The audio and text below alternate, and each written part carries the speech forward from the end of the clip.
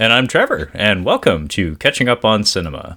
If you aren't familiar with the program, Catching Up on Cinema is a film analysis podcast wherein we introduce each other to films, expand our cinematic horizons, and, in essence, catch up on our cinema. He says, trying not to do a spit take while his co-host apparently does the same. Botched intro aside, welcome to the month of May 2023. Wherein we are celebrating by doing an event month we're calling Kyle's Kitchen Sink. So, Kyle, would you care to introduce Kyle's Kitchen Sink and what we'll be reviewing today? Yes. So, first of all, I'm just going to say at the top here, I want to apologize for my audio. Unfortunately, I left my microphone in another part of the state.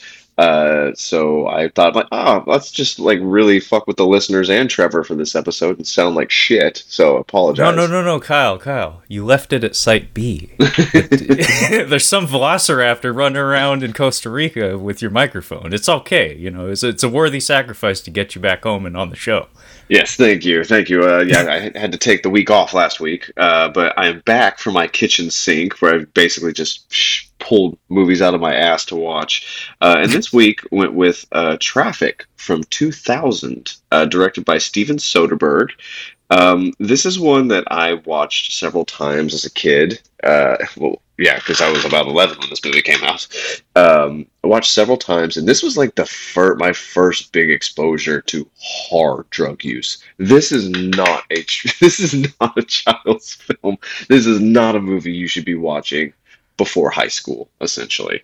But I believe this was your first time watching it.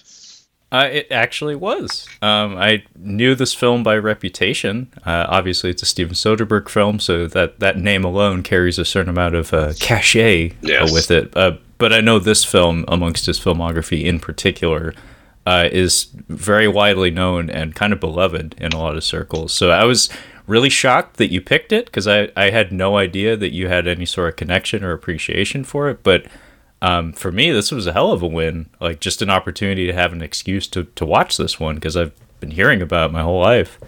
Yeah, it's fucking excellent. It's just as good as I remember it. So Steven Soderbergh, we talked about this just briefly before we started recording. He is the master of the ensemble cast film. He's done all the Ocean's movies. Ocean's 11 and 13 are fantastic films. Ocean's 12, you can just skip that. Skip right over that. Yeah. The Informant, which isn't an ensemble film, but it's an excellent Matt Damon film if you haven't seen it. Your beloved films, the Magic Mike films. Hey, Kevin Nash is in those fucking films. You better believe they're beloved films. I was referring to you and Orion. Yes, Buddy Orion. Yeah, yes. We did begin a short film with a Magic Mike joke. Yeah, that's good memory, Kyle. Wow, that's a deep cut for a reference no one on the internet will get. Nobody knows.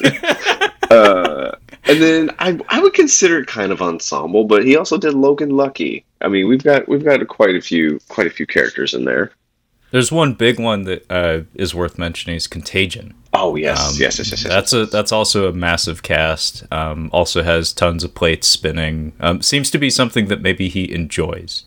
That whole process of not necessarily directly connecting multiple storylines with many characters across the globe, but just finding a way to make a cohesive edit with all those storylines kind of crossing each other and running parallel to each other. It's quite the undertaking, but the man's got some talent when it comes to arranging all that. Mm-hmm. And honestly, I just want to list off the cast really quick, because I think that he does a fantastic job of using actors for their strengths. And I definitely think they're Miguel Ferrer, I think, is used really well. Michael Douglas is used very well, but kind of some surprising ones in this film are Topher Grace and Benicio del Toro, completely outside of what they usually do. I think Benicio del Toro is my number one. I think he's the best at this. Yeah, no, I think he's truly the standout amongst the cast. Mm-hmm. And in fact, if memory serves, he got an Oscar for this film. Oh, good. Good. But either a nomination or a win. I think it was a win, though, for Best Supporting. Good. Well deserved. He was excellent in this. He does so much with just his physicality and the way he handles himself. He says a lot with saying a little in this. Plus, I mean, the man is not Mexican, and he very much projects like an authentic energy about him. A lot of research, time, and effort went into speaking a very different dialect of Spanish, brushing up on his vocabulary, and really selling the fact that he's from down there as opposed to Puerto Rico, where he actually is, from. Yeah, I was going to say, one other character who was a bit of a sleeper, Clifton Collins Jr. I forgot that he was this role.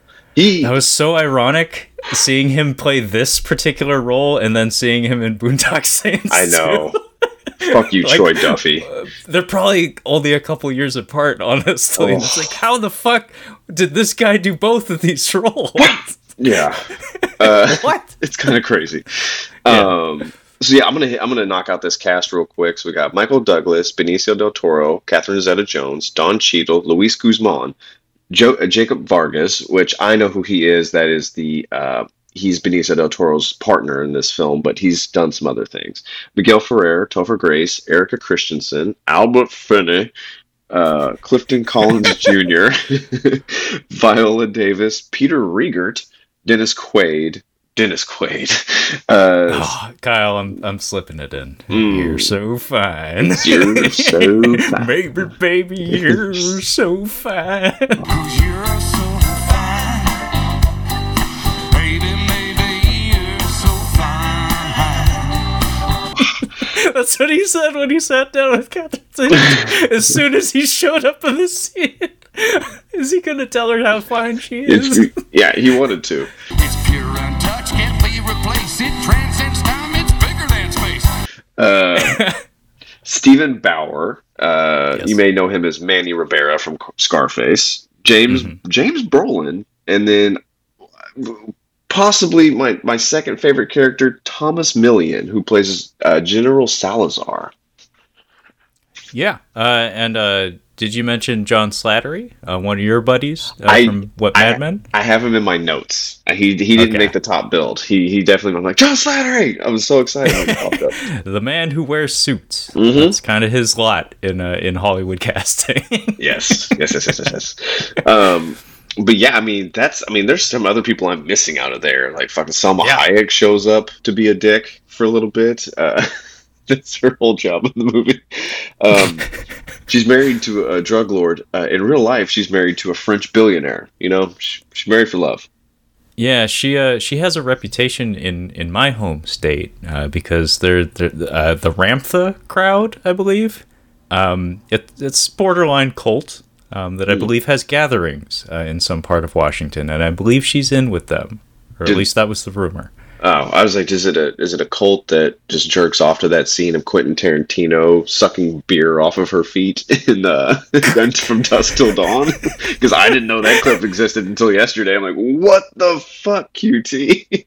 Yeah, that is a thing that happened, shockingly enough, in a film he did not direct. I know. Robert Rodriguez, you, sir, are an enabler. Yes. That's what you are. You think you're helping, but you're not. Yeah. Go make another Spy Kids. So I guess I'm gonna read the plot summary from IMDb. I think it's a little misleading, but it does like give us a whole of what's happening. A conservative judge is appointed by the president to spearhead America's escalating war against drugs, only to discover that his teenage daughter is a crack addict. Two DEA agents protect an informant. A jailed drug baron's wife attempts to carry on the family business. Spoilers in there, folks, unfortunately, but that is a pretty good plot summary. A lot of those are like late developments. And seriously. Yeah. Actually, you said the quiet part loud there.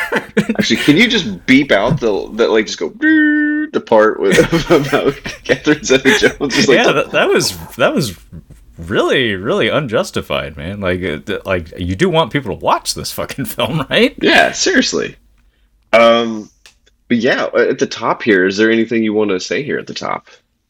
Well, I think being as this is our first time covering his body of work, Soderbergh, as we said, he is the director of this film. Kyle gave us a really solid rundown of some of his oeuvre, his tendency to do a lot of massive ensemble casts.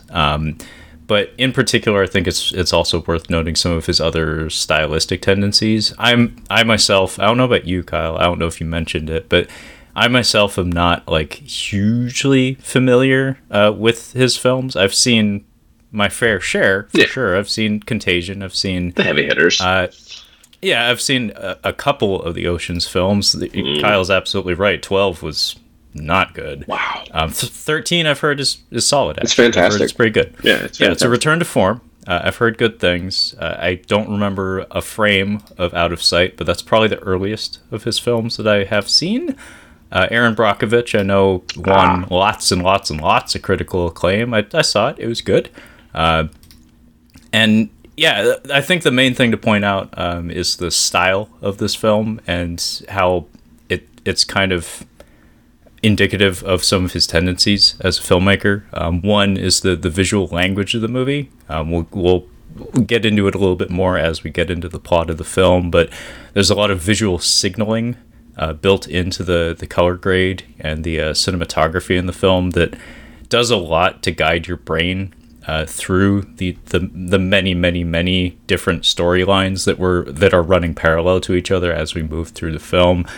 On top of that, his cinematography is, I would characterize this movie as being one that you watch rather than like a high drama film that grabs you by the throat and won't let you go. It's a verite kind of like fly on the wall experience. It feels like almost a documentary in some respects, where it just feels like you are observing a story unfolding in front of you rather than an assembled film in some respects. But on top of that, really important, he served as a cinematographer for this film. Not only that, camera operator. He was holding the camera during filming. He found it to be more efficient. He found it to be something that helped with his directing process because it allowed him to have direct connection to the actors as they're performing.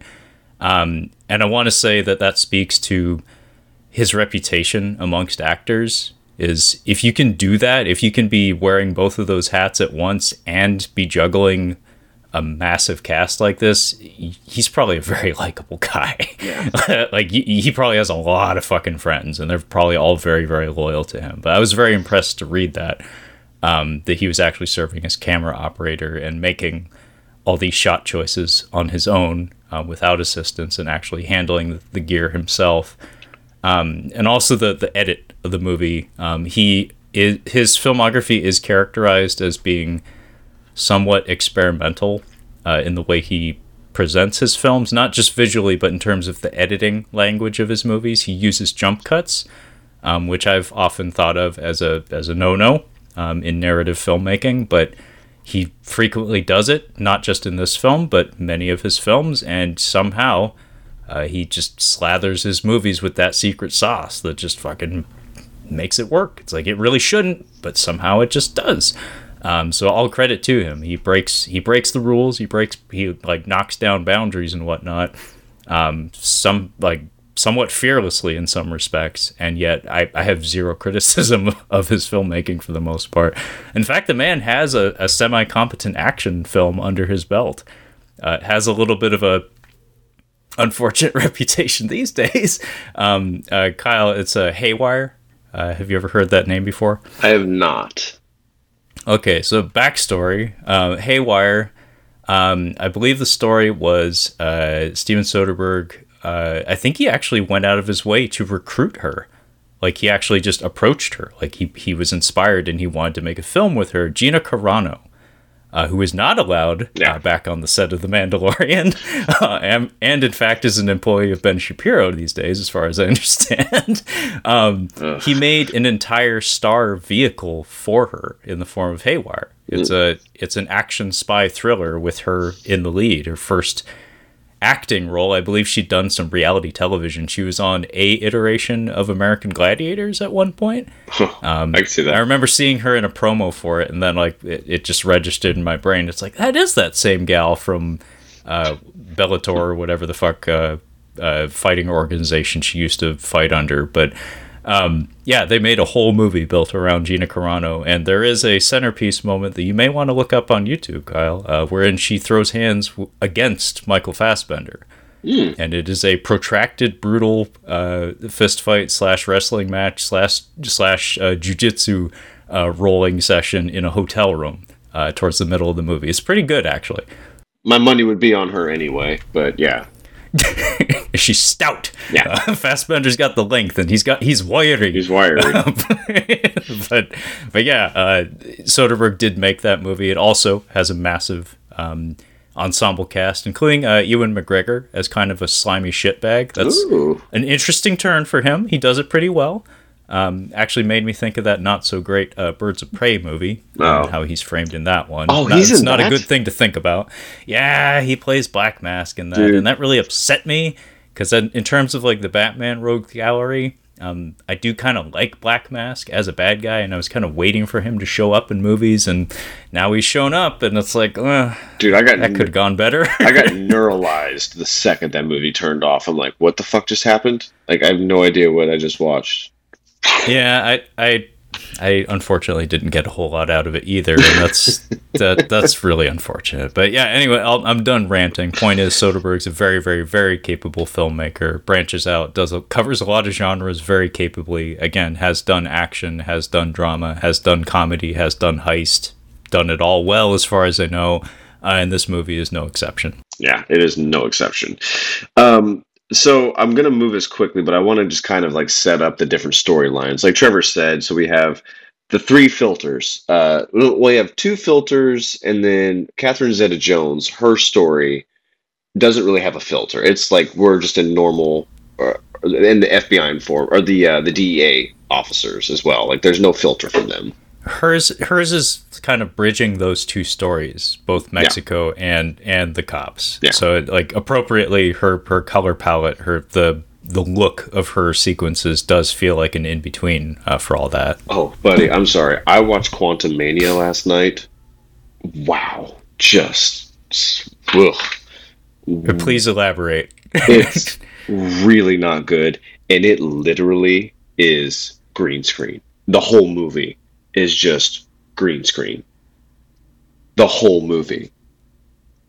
I mean, if you want to find the perfect way to piss off Kyle and turn him off, like completely disengage him from your film, there you go. You found it. I'm trying to get closer to a microphone that's not in front of me. I'm trying to emphasize. Wow. Just wow.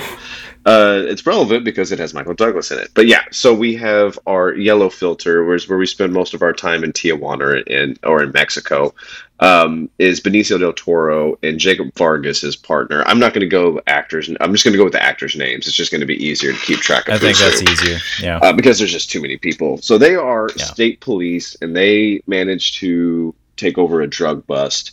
But this drug bust has basically opened them up to a new career opportunity, and that is to try to take down the Tijuana cartel, working with the general. So Benicio del Toro basically has to balance working for the general, as he's realizing it's not quite what he thinks it is, while also trying to keep tabs on his partner, who is, I'm not going to say a loose cannon, but he's acting irrationally and irresponsibly. So that's kind of their thread. And Benicio del Toro kind of wants to get out of this job moving forward. And then we have Michael Douglas playing, I believe he's an Ohio Supreme Court justice who leaves. He retires from that to go work for the current presidential administration in a position that basically everyone is telling him is impossible, and he's wasting his time while also having to deal with a daughter who's 16, struggling with drug addiction. We got to talk about Topher Grace before anything else. Before we start talking about the movie proper, because I have a theory about him.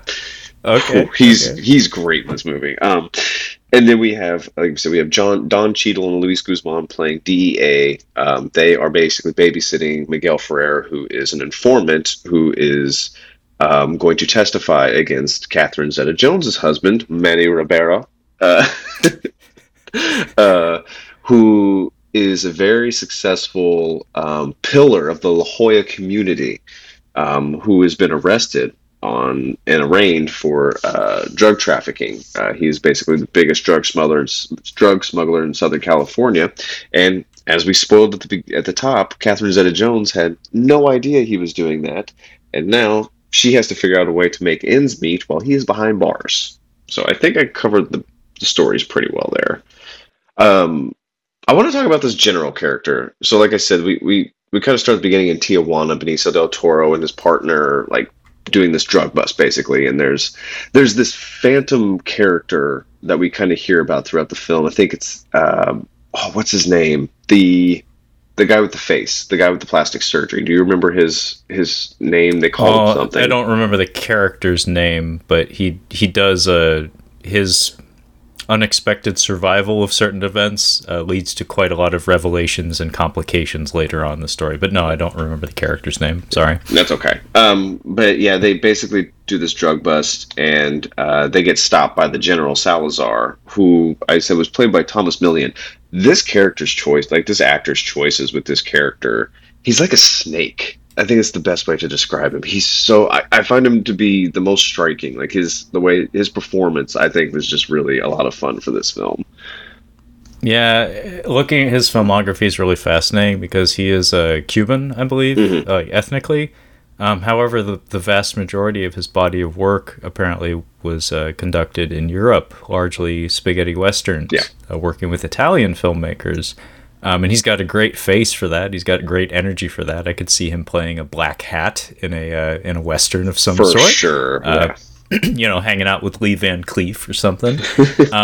But on top of that, he apparently is in Amistad, working under Steven Spielberg. No kidding. And later in his career, it looks like he worked with a lot of fantastic filmmakers. Funny enough, he worked under fellow Cuban, Andy Garcia, who was serving as director of The Lost City. So a very accomplished actor, and Kyle is absolutely right. The energy he brings to this role is really fascinating because he can go, in the same breath, he can go from sounding like your dad or your uncle to sounding like the guy who's about to put two between your eyes. In the same breath. And he keeps vacillating back and forth between those energies. And it's like, I have no idea if this guy's going to zig or zag. He's a very intimidating presence while also being very polite and warm most of the time. His dinner scene with Clifton Collins Jr. was pretty great. Oh, yeah. That's actually the thing that I jump to in my mind when I think of representing the character. That the way that plays out is like, oof, that's power, man.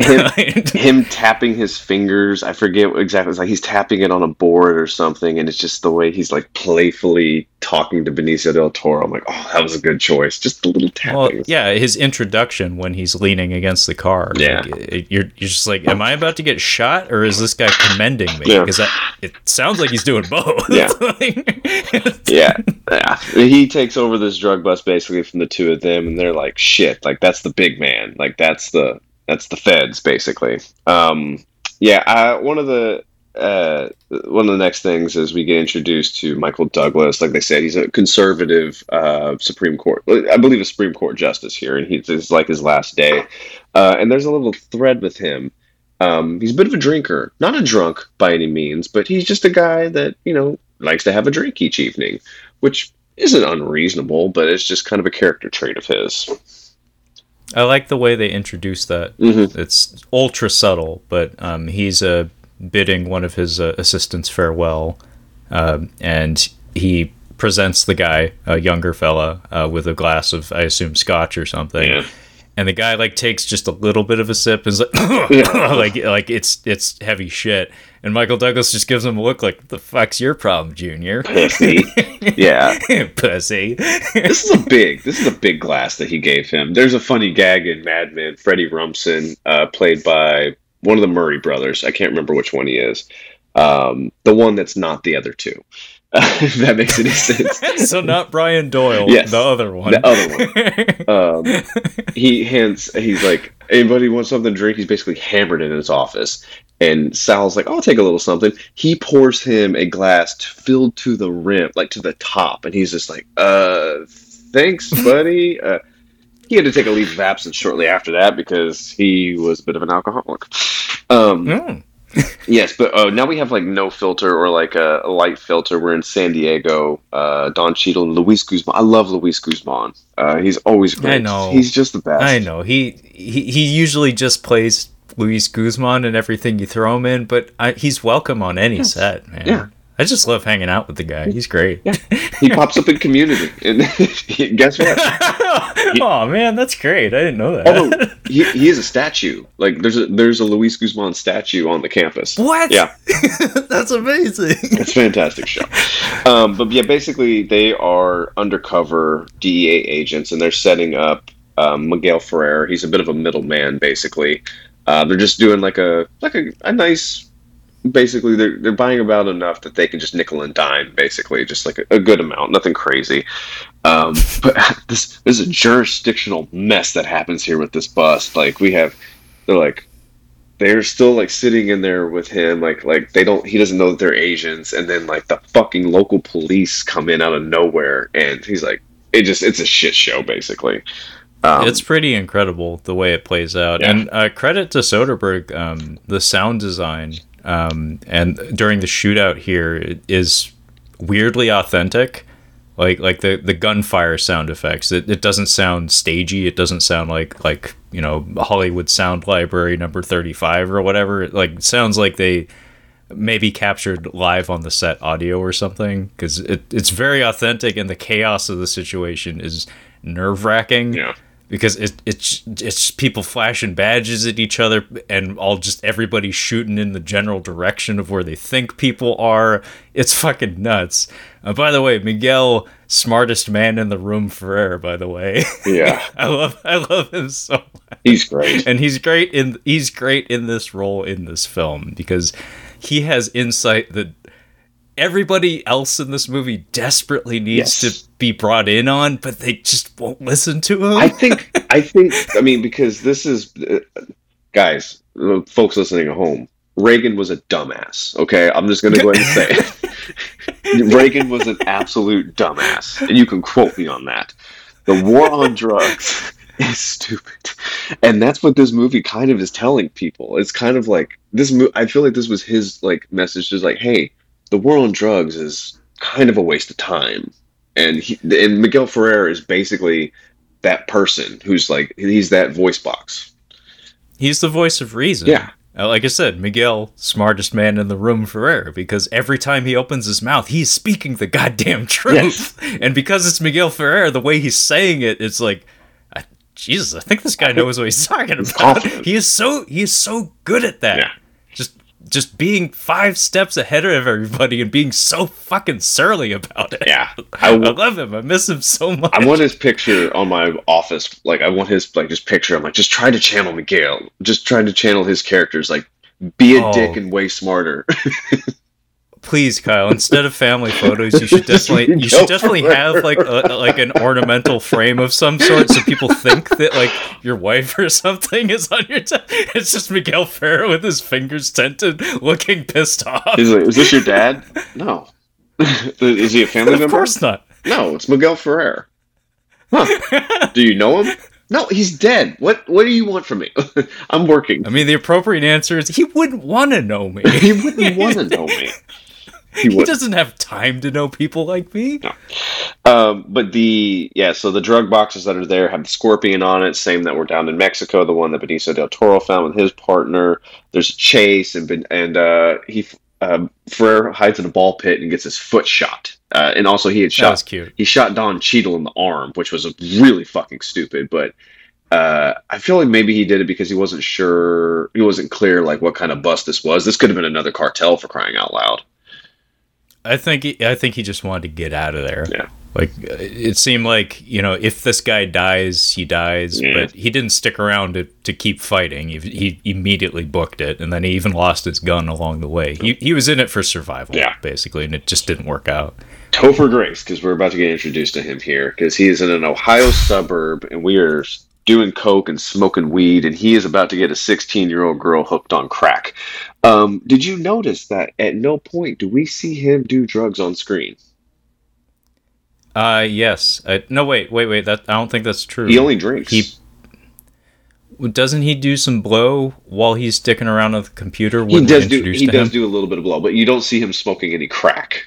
Basically, no. He gives it to her. Yes, I think that's very intentional on the part of the narrative. But he does a line of something. Yeah, he does do a little blow. The way he's talking, the way he's acting in that scene, it's like, I'm pretty sure, even if we didn't see it, I'm pretty sure beforehand, like 2 frames before the film started, he was doing something. That 70s show was in full swing at this point. I'm just like, I feel like if he was going to do movies like, he's not smoking crack. He'll drink a little bit, maybe do a little blow, but do not show him smoking crack.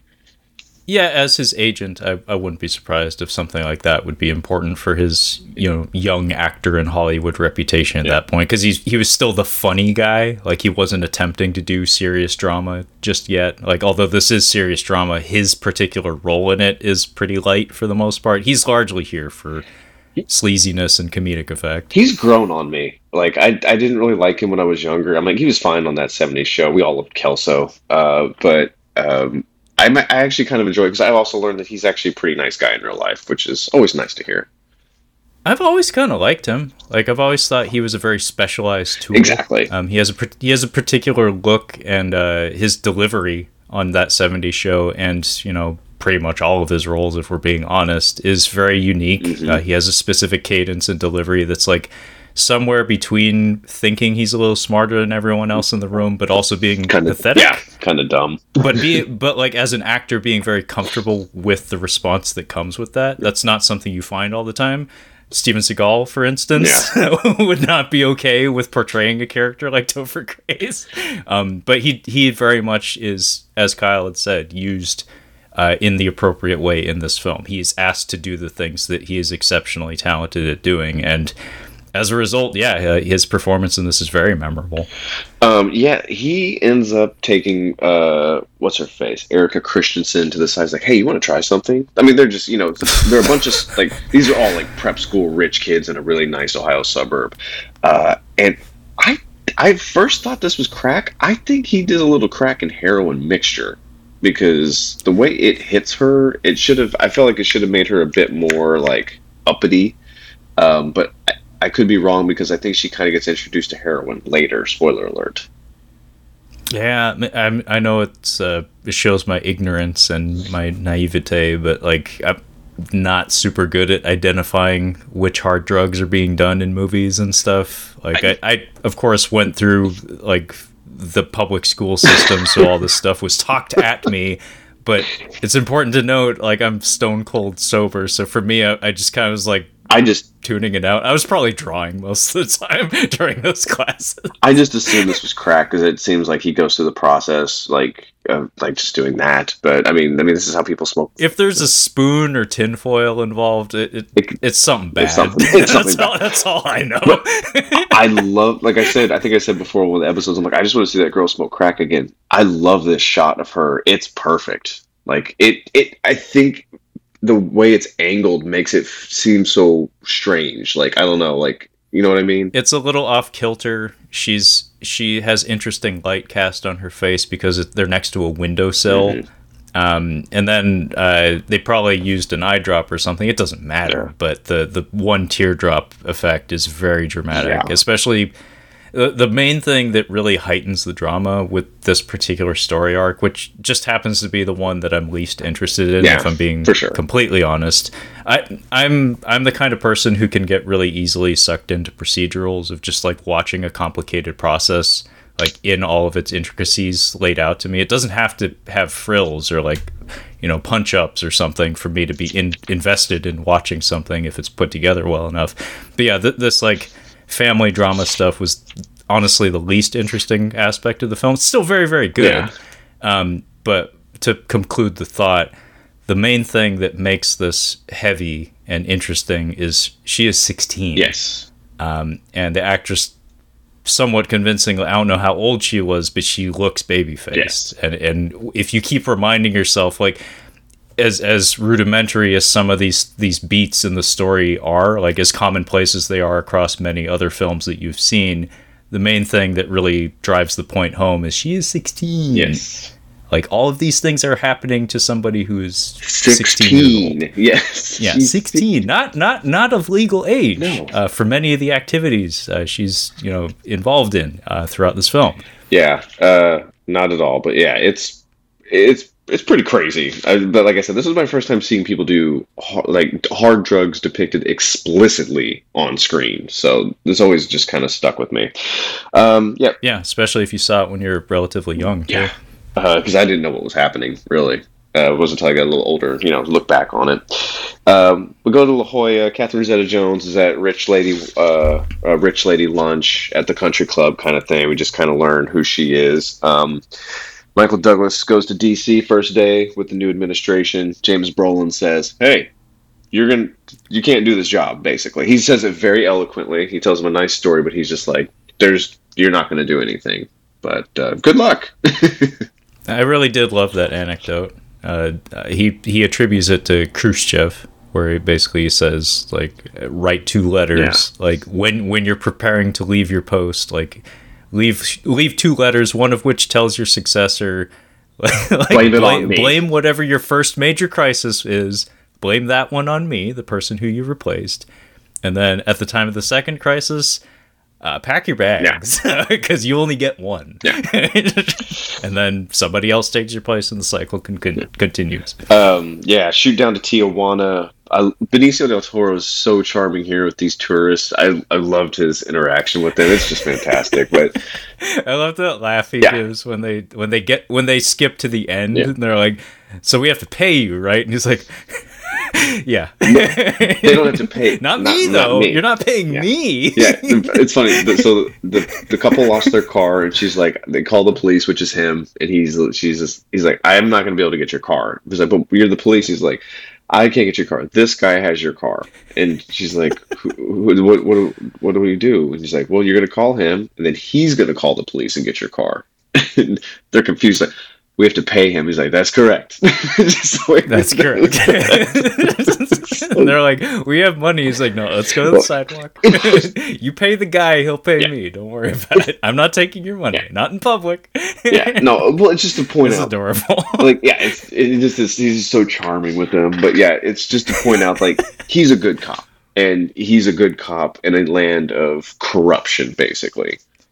Yeah, full disclosure, I have an ex-girlfriend who was from Mexico City, and these were the stories that were these are always stories. Told. Yeah.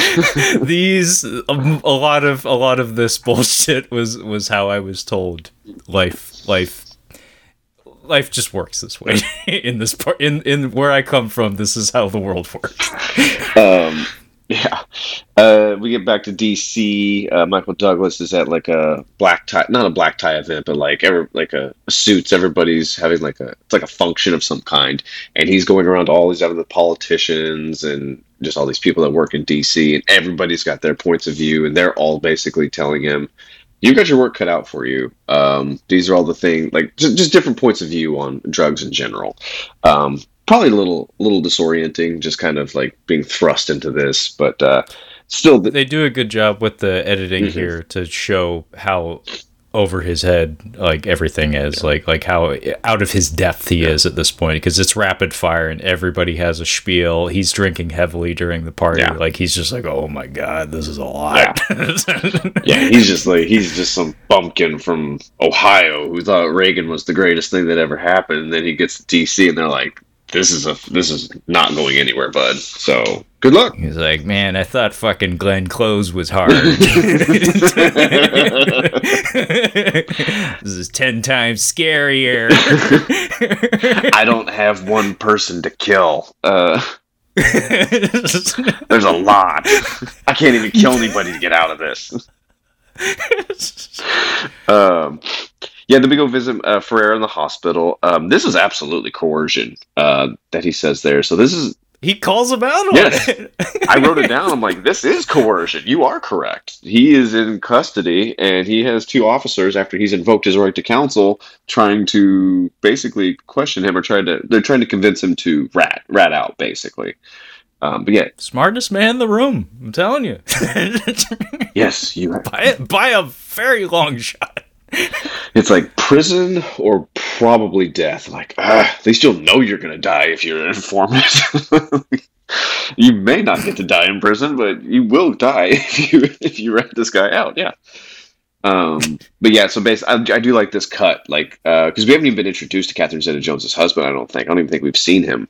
They're just talking. We spend a lot of time like not hearing him speak. Yeah. We see him getting like. What Kyle's referring to here is we basically were poking Miguel Ferrer about who he can rat out to move the process along, and it's hard cut to somebody being dragged in cuffs out of a luxurious home, and then Catherine Zeta-Jones running out behind him, and it happens so fast. It's like I didn't even notice if it was Stephen Bauer or not.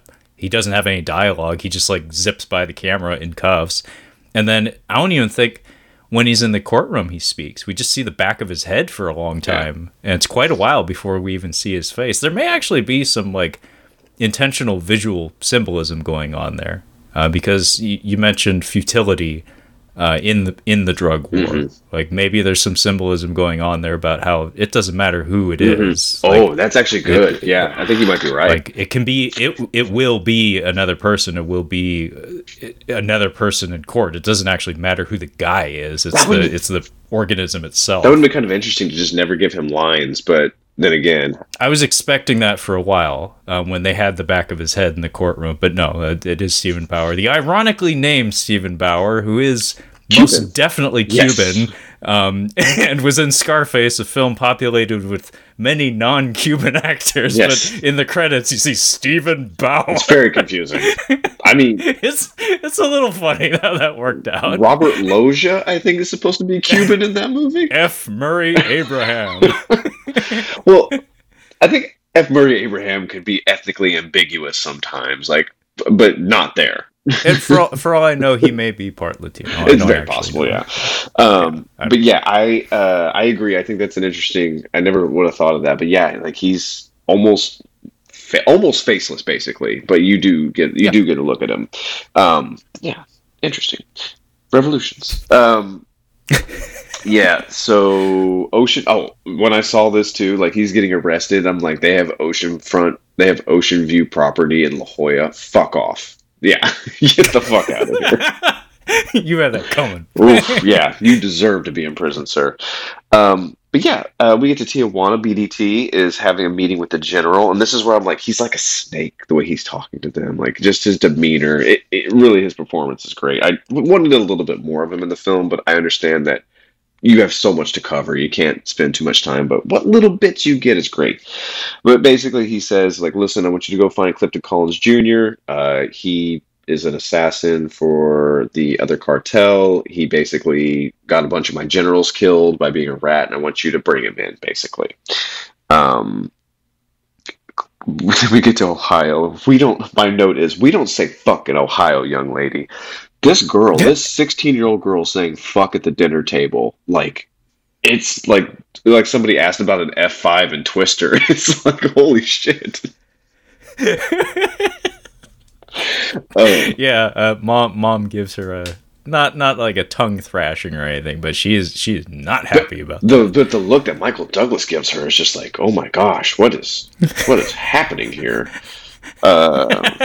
Yeah, I thought that was kind of fun. Yeah, I love his energy in this movie. Just in general, Michael Douglas has an aura about him. Just big dick energy, as they call it. He phones it in Quantum Mania. It really is disappointing. That hurts, man. But he's also old. He's also old. That sucks. You know who's looking fantastic these days still is Michelle Pfeiffer, because she's in that movie and she looks just gorgeous still. She's great. She's great. She was great, is great. And then I'm like, speaking of snakes, Dennis Quaid's character.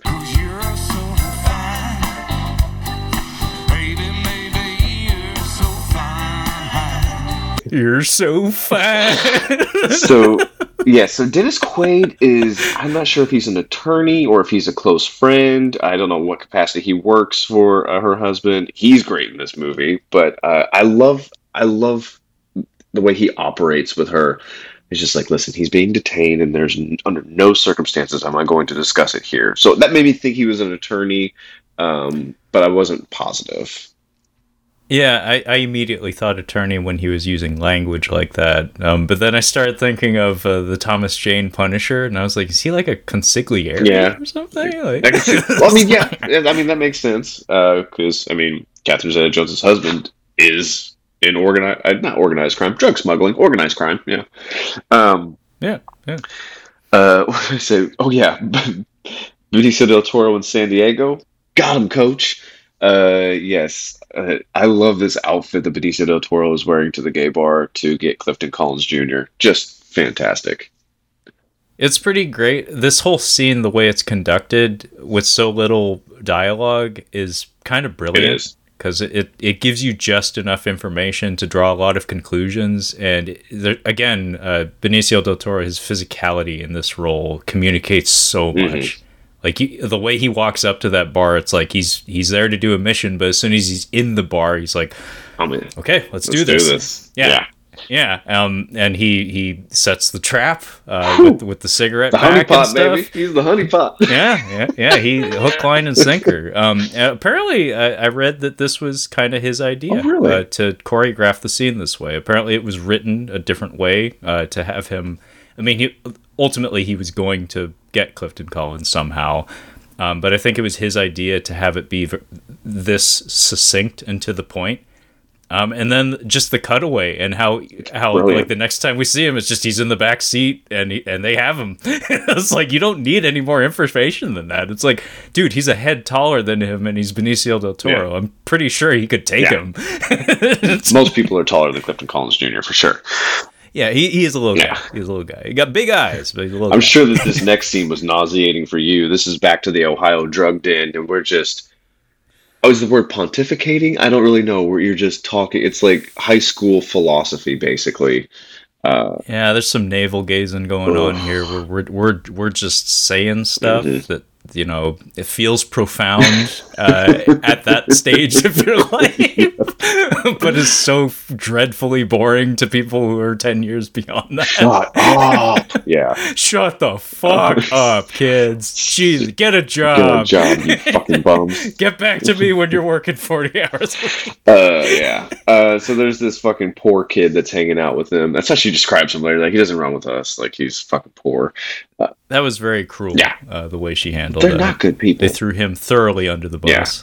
Yeah. He ODs, and this scene always gives me anxiety. Dude, fucking... It's terrifying. The kid ODing in the house, and then they just go dump his body off at the emergency room, but the hospital cops catch him. Fortunately, no one had drugs on them. But yeah, she's busted. Plenty of drugs in their systems, though. Jesus. Yeah. No, the way they handle it it's really sad, because of how realistic it feels. Mm-hmm.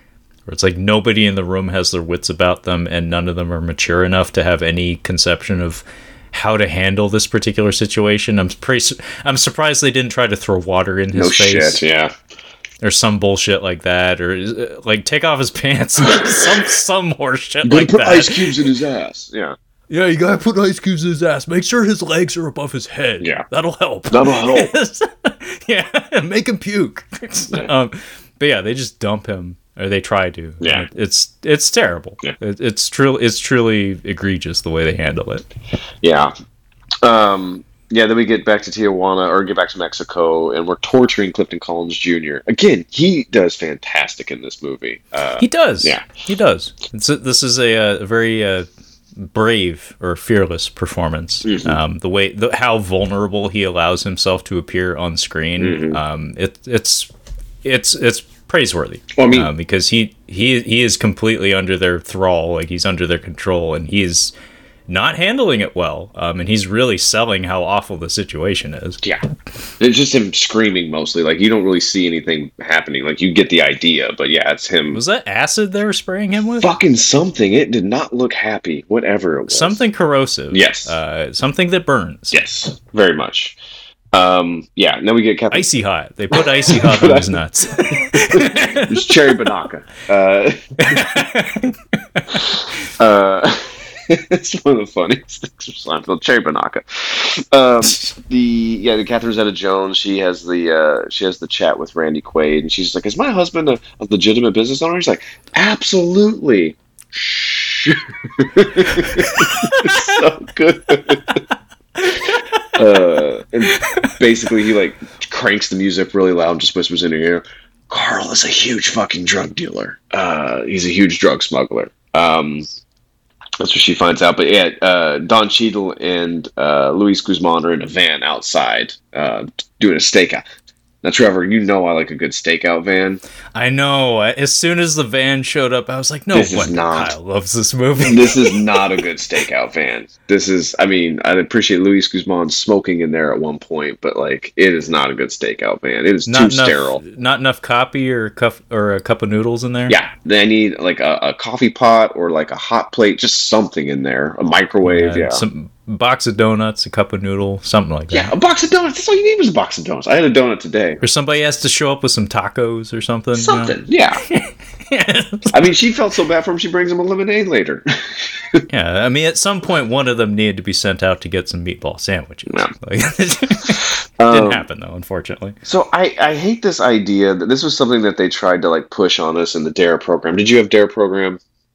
I did not, shockingly enough. You know, liberal North Seattle neighborhood. I'm kind of shocked I didn't get it. Yeah, we got it. And they would always try to put it like, Terrence is stressed out from school, so he's in the bathroom doing coke. And like, they always try to play it. It's like kids who had a lot of pressure on them. I'm like, I don't like that trope of like, it's the gifted students turning to drugs. I'm like, that's not the problem, guys. It's the ones that have fucking shitty parents and let them do whatever they want. Or worse, have shitty parents who are doing drugs in front of them are the ones that are more likely to turn to it, not this fucking gifted student.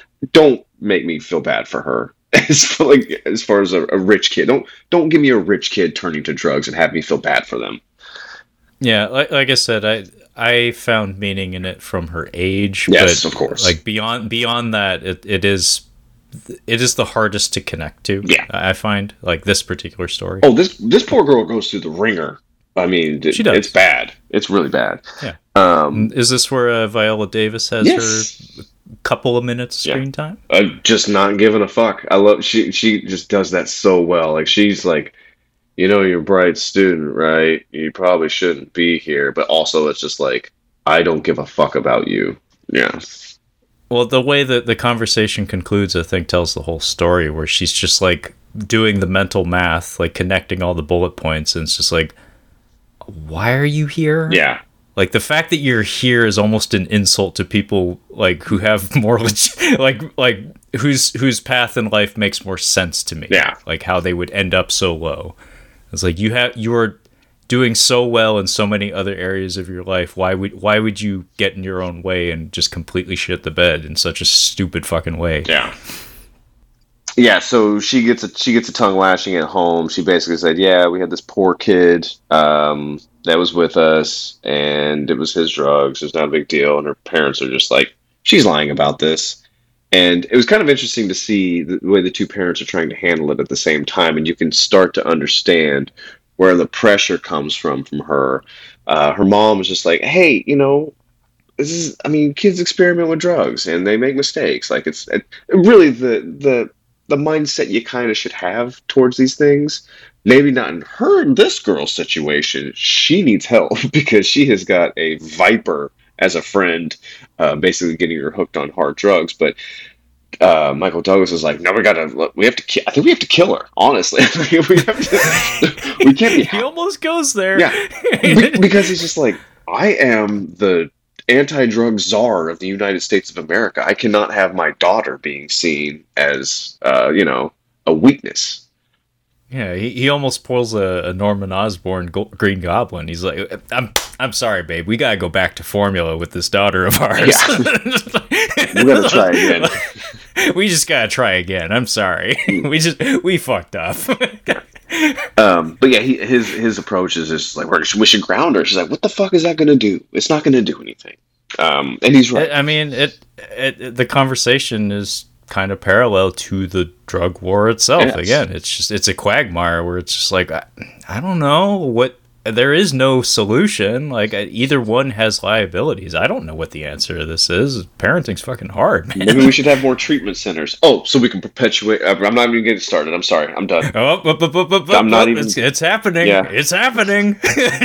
Yes, I'm liberal. Okay, I won't go down that road. Yeah. Yeah. In case you were at all curious, folks, both Kyle and I are. We're pretty liberal in our perspective. Yeah. Mom's known for 6 months, apparently, that she's been doing drugs. But we get back down to Tijuana, and I like to call this good cop, bad cop. Basically, the general has had his men torturing Clifton Collins Jr. for, I'm going to guess, a few days. It's been a couple of days, probably. They've been working him over. But then he comes in, you could tell how bad it's been, because as soon as this door opens, Clifton Collins Jr. is shaking in the corner, like, just terrified. Like, fuck, that's bad. But the general's like, get this guy some clothes. This is terrible the way you're treating him. And they are going to have dinner, but not right this second. But yeah, Catherine Zeta-Jones' husband. Wait, no, they do have the dinner right now, don't they? I think so. I mean, I don't remember the sequencing, but I may as well talk about it. Yeah, it's interesting. He just kind of, the way the general manipulates him, he's just like, he gives him a meal, gives him wine. He's just like, we're very similar, you and I. We have a lot in common. And he lets him talk and feel secure. And then he's just like, he pulls out a pen and pad, and he's like, write down where all the other members of the cartel are going to be tomorrow, because I'm going to get them tomorrow, basically. And he, really quick writes it down, breathing heavily, and then he just pounds a glass of red wine. His physical performance is just fantastic. Yeah, he really sells the guilt and the strain that comes with having to, it's not up to him at this point. Yeah. He's endured so much that's just this is a survival thing, but he's not happy about it. Yeah. He's borderline in tears over it. There's no good outcome for him, and this is the only one that may get him out. But yeah, there's no. Yeah, it's either this or go back in the boo box, basically. Yeah. Catherine Zeta-Jones' husband is denied bail. John Slattery shows up. This is where he shows up. He's basically having a conversation. Michael Douglas is like, that kid, by the way, that was here, had coke and heroin in his system. And he asks him about his daughter. Like, what about her? He's like, well, my daughter doesn't do that kind of stuff. She's an honor roll student. And he's like, well, we'll keep that up then. Just like, you naive bastard. Cut to her smoking crack in the bathroom. Yeah, she does this a few times. She has a system devised where she sits on the toilet and blows the smoke out the window, Trevor, and then has air fresheners or something to try to cover it. That doesn't exactly sound foolproof to me, lady. Trevor, I think what you might be overlooking is that this is a really big, expensive house, and she probably can do that because her parents don't really go over to that part of the house. That's the Bruce Wayne effect. I don't think I've ever been in this room before. Yeah, you should see Michael Jordan's mansion in Illinois. He's like, I'd never use this room. You can literally be down there smoking crack. He would never know. It would take him weeks to figure it out. Yeah. The Miguel Ferrer is basically informing. He says that he and Carl have been friends since they were kids. And this is also where he's kind of good. That this is futile, right? You guys are fucking idiots. This isn't going to do anything. You're wasting your time. Let's see here. And then Jacob Vargas, the partner, he's hanging out with the soldiers. And Benicio del Toro's like, I wouldn't hang out with those guys, man. Yeah. Yeah. Yeah, it's interesting how they continually drop hints as to where things are going. From minute one, honestly. Even just from a casting standpoint, just the difference in their stature. Yeah. Like he is made to look like the more virtuous between the two. And not only that, when they're called in to visit the general to be recruited into his program, Manolo, the other fella, Jesse Vargas, he isn't brought into the room initially. No. It's they clearly have they know which one of these guys is the alpha dog between the two of them. He's actually very funny. He's in Romeo and Michelle's high school reunion, and he's in Next Friday playing Joker. The best Friday movie. Yeah. This is where the general goes and gets the other cartel heads, and it's pretty quick. Like it's just a few guys that we go and grab. Benicio del Toro, and maybe a few guys for backup. They let Clifton Collins Jr. Go. They're just like, he's like, "Are you gonna kill me?" He's like, "No. The cartel guys will do that for us. Get the fuck out of here." And then, I love the border visits. I just like, we go to the border, and he's just like, "This is all the drugs that are coming in." And it was interesting. He's just like, so he basically, this guy at the border tells him, Michael Douglas, he's just like, yeah, so this will disrupt their distribution. Like this will disrupt their chain for a little bit. And that's where the violence comes from, is us interrupting these things. And that's when we have the violence. He's like, it's like, you interrupt it. It causes the problems. Maybe just let it go. I mean, Miguel Ferrer at this point in the film has probably said it a handful of times, but this is somebody who actually has some measure of power in the American government being explicitly told this to his face. And also he's being told the just unconquerable statistics about this. It's like, it's like, I don't know how feasible that is, buddy. Yeah, he says to him, and I love the bit on the airplane too, when he's like trying to have this football huddle about like, game time, guys. What's our plan? Yeah, one guy, silence, crickets. the one thing is just like, what do we need? And open to discussion. And the one guy's just like, unlimited funds, and like, well, we're not going to get that. Basically, they're just like, the amount of money that the American government is dedicating to this is not even a fraction of how much cartels make, or these organizations make, keeping it going. Like even Miguel Ferrer tells him, he's like, basically we put guys getting caught with stuff into our analysis. Like that's just part of it. Like we just get guys that have nothing. Basically, they can't even get hired on a crab boat. Basically, it's like, holy shit! Like they can't even get that hired. Says a lot. Yeah, like they can't even get hired there. Like they have nothing to live for, and they're going to get caught. But enough gets through. He's like, guys, this has been working for years. Okay, you're not going to stop this. But yeah, it's called a margin for error. Yeah, it's like you just factor that in, and gonna happen. If the numbers still line up, you're golden. Yeah, carry on. We're going to lose some products, but we'll still make money. It's like, it's not a problem for me. Yeah. Maybe that truck driver who I'll never meet. Carl and Catherine Zeta-Jones have a discussion. She's like, all of our assets are frozen, basically. Like, we just have no money. Like, we can't do anything. It's real weepy. It's a real weepy conversation that they have. Well, one of them's weepy. And then fucking this part always gets me, where Topher Grace takes her to like a little rough area, basically, to just smoke crack and have sex in a really shitty hotel room. It's really gross. Yeah, his proposal to her is kind of chilling. Yeah. At the end of the conversation. Yeah, just like he knows what he wants, and he's gonna get He's a go-getter, Trevor. He's a go-getter. He's a doer. He's a doer. He's a doer.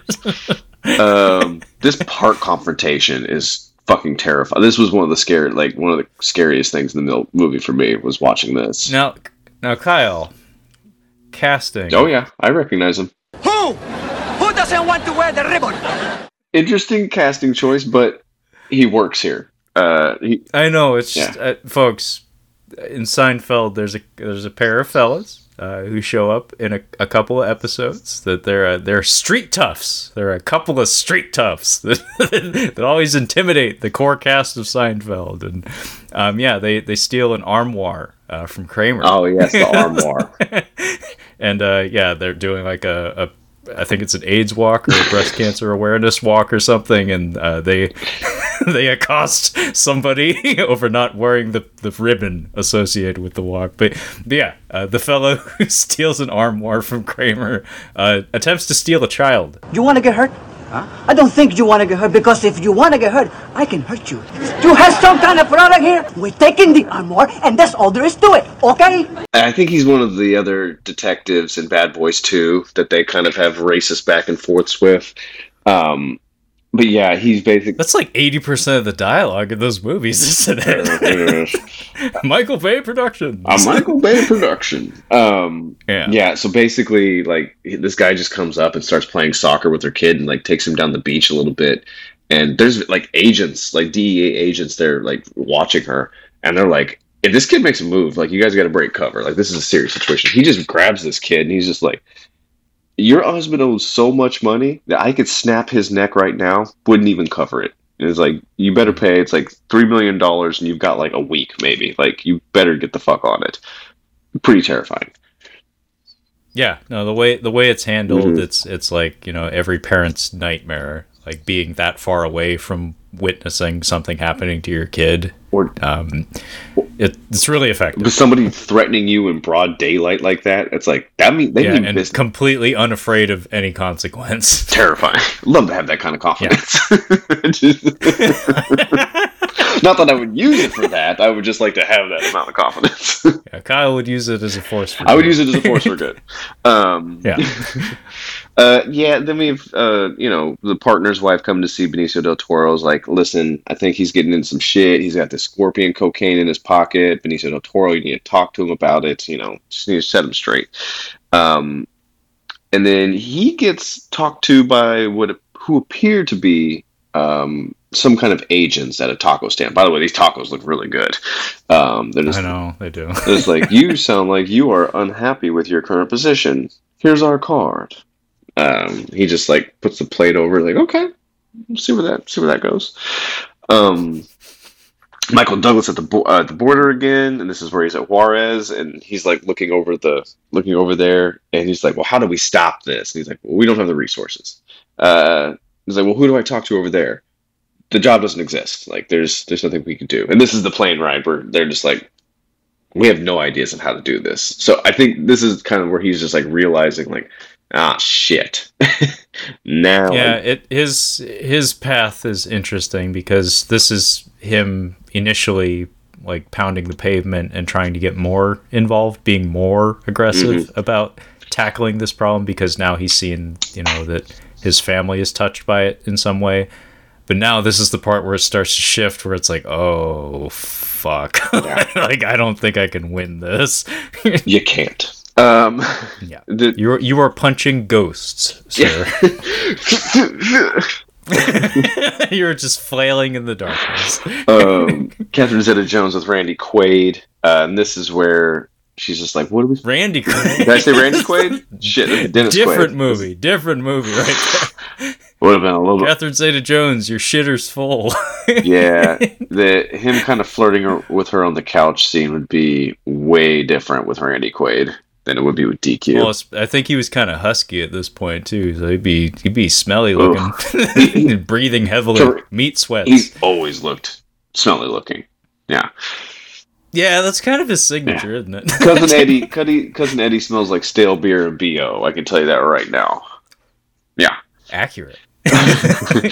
But yeah, so DQ is there with Catherine Zeta-Jones, and she's like, we need money. He's like, well, we don't have any money. Like, there's nothing that we can do. Put a pin in that. There's just, there's nothing that can happen. He kind of does like I remember the first time I saw you, and she's just like, really? Okay. Yeah. I was really shocked by how quick this turn happens. I was like, man, why you gotta be like that? Look at her face. Do you think she hasn't been hit on 1,000 different ways her entire life? Come on. She knows every trick in the book. Yeah, she's great. She late 90s, superb, great, fantastic. Did you see The Mask of Zorro? Fantastic. Life changing. Yeah. Great. So this next scene, so we get to Mexico City, and Benicio del Toro and his partner are taking Salma Hayek. It's just kind of like they're just taking her to be dropped off someplace. It's I'm like, what the fuck is she doing here? Like when I was watching it, I'm like, what does this have to do with anything? But the character we were talking about with the plastic surgery, apparently, I think he was like the head of a cartel who had died under the knife. Yes. But now they've realized that this person is still alive. So this is where it's like, oh fuck, there's a lot of shit going on right now that we didn't realize was happening. I think the major revelation here is that the general is associated with a rival cartel. Yes. He's not trying to stamp out the cartel. He's trying to damage one to bolster the other. Correct. So he has an allegiance to the cartel, and Benicio del Toro, being as he's attempting to be as good and righteous a person as one can be under these circumstances, he's not happy about it. But I think his stance at this point is we have to keep our mouths shut. Yes, because his partner's is like, well, you know how much they would pay for this kind of information, and he pulls the car right over. He's like, shit. Yeah, you're gonna die. We're going to. So you want to die tonight? You want to go to hell tonight? Go ahead, open your mouth. Yeah. See what happens. So did you catch this line? I think he's talking. Somebody is telling him, he's like, yeah. General Salazar is going to probably be our contact on the other side as the person. And you and I, the viewer, are like, I don't think that he's going to be very helpful. Yeah. So this is where they're having a conversation in the car. She's just like, yeah, I'm about fed up with your daughter, basically. And she attacks him. She's like, you're the one that has to have fucking 6 scotches before you walk through the door. And he's just like, I drink to take the edge off. Otherwise, I'd be so bored. I'm like, oh, ooh. Yeah. That conversation is domestic drama. Yes. The short film. That car ride is oof. It's like, oh yeah, yeah. She tosses the situation in his lap by pulling up to the house and then driving off instead of going home with him. So basically, she's like, you need to step up and address things with our daughter because I've been stepping up for too long now, and so it falls to him to go home and handle things. Mm-hmm. And he catches his daughter smoking crack, and I do like how this is handled. He's like, "Where's the stuff at?" She's like, "Fuck you," and then he just shoots it right back. I'm like, "Fuck you!" I'm like, "Damn!" Like, I don't even think you're supposed to talk to your daughter. Yeah. This scene was really tough. This was a little embarrassing because the girlfriend was like in the other room like cooking at the time, and I was like, I'm gonna do my movie homework now for the podcast, and she's like, oh, that's okay. I was like, the sound isn't gonna bother you? And she's like, oh no, go ahead. And of course, domestic drama is like heavy ass domestic drama explodes the second I hit the play button, and I'm like, oh god, she doesn't need to wake up to this. No. Yeah, it was a little embarrassing. It's a well acted scene though. Her like being cracked out of her mind during this sequence is really interesting too, because he's like frantically looking for the drugs and she's just in a different dimension. Fucking high. She does a really good job in this movie too. She does. Yeah, kind of swept her under the rug. Yeah, I should say that she does a really good job, both of being this character and playing high throughout the film. Very convincing. Benicio del Toro is with the American cops. I'm guessing FBI. I'm not sure. He's a little scared. He meets them in a parking garage, and he's about to book it because he's just like, I don't fucking trust this shit. But he makes him take him to... Well, they want to take him somewhere else. And he's no. Why? No. Yeah. I love his solution, though. He's like, where do you want to go? And they go to a swimming pool. A public pool. Yeah. Very smart. Yeah. And I don't know if he says it here, but basically, in exchange for his cooperation in trying to take down the general, he wants lights put in for the baseball field so the children can play at night. And you're just like, could he be any of a better guy than that? It's ridiculous. Yeah, it like, we'll get to the end when we get there, but I'm really glad that the film ends the way it does. Mm-hmm. It really puts a shine on things that makes it more palatable and also somewhat realistic too. You know, sorry, I was gonna say, you know what other character I have zero sympathy for is Catherine Zeta-Jones in this film. Yeah, she's awful in this. I love the turn. Like, I kind of like her being like, "Oh my stars, what are we ever gonna do without any money?" And she's like on the phone with the cash guy. She's like, "I need to make a cash withdrawal." Well, why not? Like, they just can't get any money. But the turn that she takes is pretty great. Well, it's a brave performance on her part because she does allow herself to be a very ugly character. Yes. In a lot of ways, because that during the course of that encounter she has with Dennis Quaid, she basically, like, they kind of tease out her past a little bit, where she admits kind of to moving from dude to dude, rich basically. dude to rich dude, yeah, exactly. So she is not accustomed to being on her own. She's accustomed to being provided for. She hasn't like a expectation for her lifestyle, basically. Yeah. And to be robbed of that is terrifying, to the extent that it's very believable that she would resort to whatever it takes to retain it. She very quickly becomes like basically the antagonist of the story in a lot of ways. Like, she's doing the most despicable thing. She's the person pulling the most despicable strings throughout the remainder of the film. Yeah. She takes some lemonade out to the guys in the van. I guess she's become wise that they're out there. I do like I love the chemistry of Don Cheadle and Luis Guzman. I just love their back and forth. Like, they feel like they've been partners for years. It's pretty great. I love how they edit around them, because we always jump into like the middle of their conversation. It always feels so organic. Where, like, the kind of things that they're saying to each other are, as Kyle said, the kinds of things that people have known each other and worked together, more importantly, for a really long time. Did you catch the little remark he made when they were at the beach? He's like, "I lost my virginity on the beach," Don Cheadle is saying to him. And he's like, "Cool, man, what was his name?" And Don Cheadle just shoots him a look. And it wasn't even like, I'm not angry with it. It was weird. I thought it was kind of funny. Yeah, there's a lot of those. Yeah. Where there's a lot of gags that just, it cuts away before you even find out what the follow-up would have been. I forget what happens when they're in the van. They're making a bet. And I think Luis Guzman cheats him out of a couple of dollars. And before we find out what the resolution of that was, it sounds like it's about to turn into an argument, because Don Cheadle, like, before we cut away, he's like, "What?" Yeah. That doesn't make sense. It's clearly he's just fucking with him. It's great. We tells him about the cigarettes. He's just like, "My cousin smoked." Did you catch it? So he's like, "My cousin smoked. He did the patches." And he's like, "Did it work?" He's like, "Well, he's dead." But it wasn't really. I love that. It has nothing to do with anything. Yeah. But then he hands the cigarette to Don Cheadle, and he takes a drag of it, which I was like, yeah. No, they clearly very talented actors.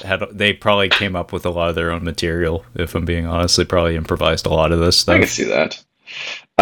She comes out to the lemonade with a lemonade. It's like, "Hey, I know you guys are watching me. I get it. But if you see somebody somebody tried to take my kid today, basically, can you guys just keep an eye out?" And they're like, "Yeah, totally. We can do that."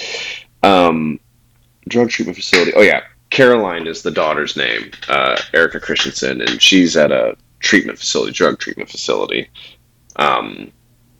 She's not going to stay there very long, spoiler.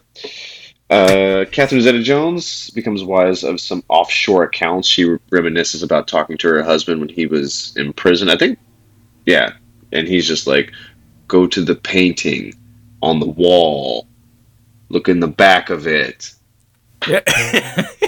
Yeah, he's a little more subtle than that, but he's just like, "Yeah, you should, like, that painting, like, you should look into it. Look into it. You won't get this, but there's money in the banana stand." Yeah, and then Michael Douglas has a sit down with General Salazar, and he asked the general, he's like, "Yes, we have to crack down on drug stuff," and he's like, "What do you do about treatment programs?" He's just like, "We don't give a fuck about treatment. It's like they die from OD. That's the treatment." And he's just like, "Oh, jeez." Homegirl escapes from rehab. Like I said, she wasn't going to stay there for very long. You're paying attention, right? Paying attention. And then we get some court stuff. We get Frere at the hotel. He, I guess, is a lawyer, and like, "My lawyer said I got my own room." He's like, "Fuck off, dude. Go pick a bed." He's in there with like 4 other cops, basically. Isn't the one lawyer guy, like, isn't it like the detective from The Mask Yeah, or whatever? Peter Riegert. Yeah.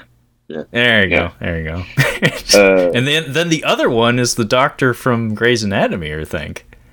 He's like the hospital administrator, like the head doctor or something. I don't know. I only know Patrick Dempsey as the dude doctor. I don't know anybody else. Older African American dude. Oh gosh, I do not know. Well, anyway, I'm pretty sure that's who that is. I'll believe you. For the people who care. You know what? I'll say it is. You know, I'm just gonna agree with you. I'll allow it.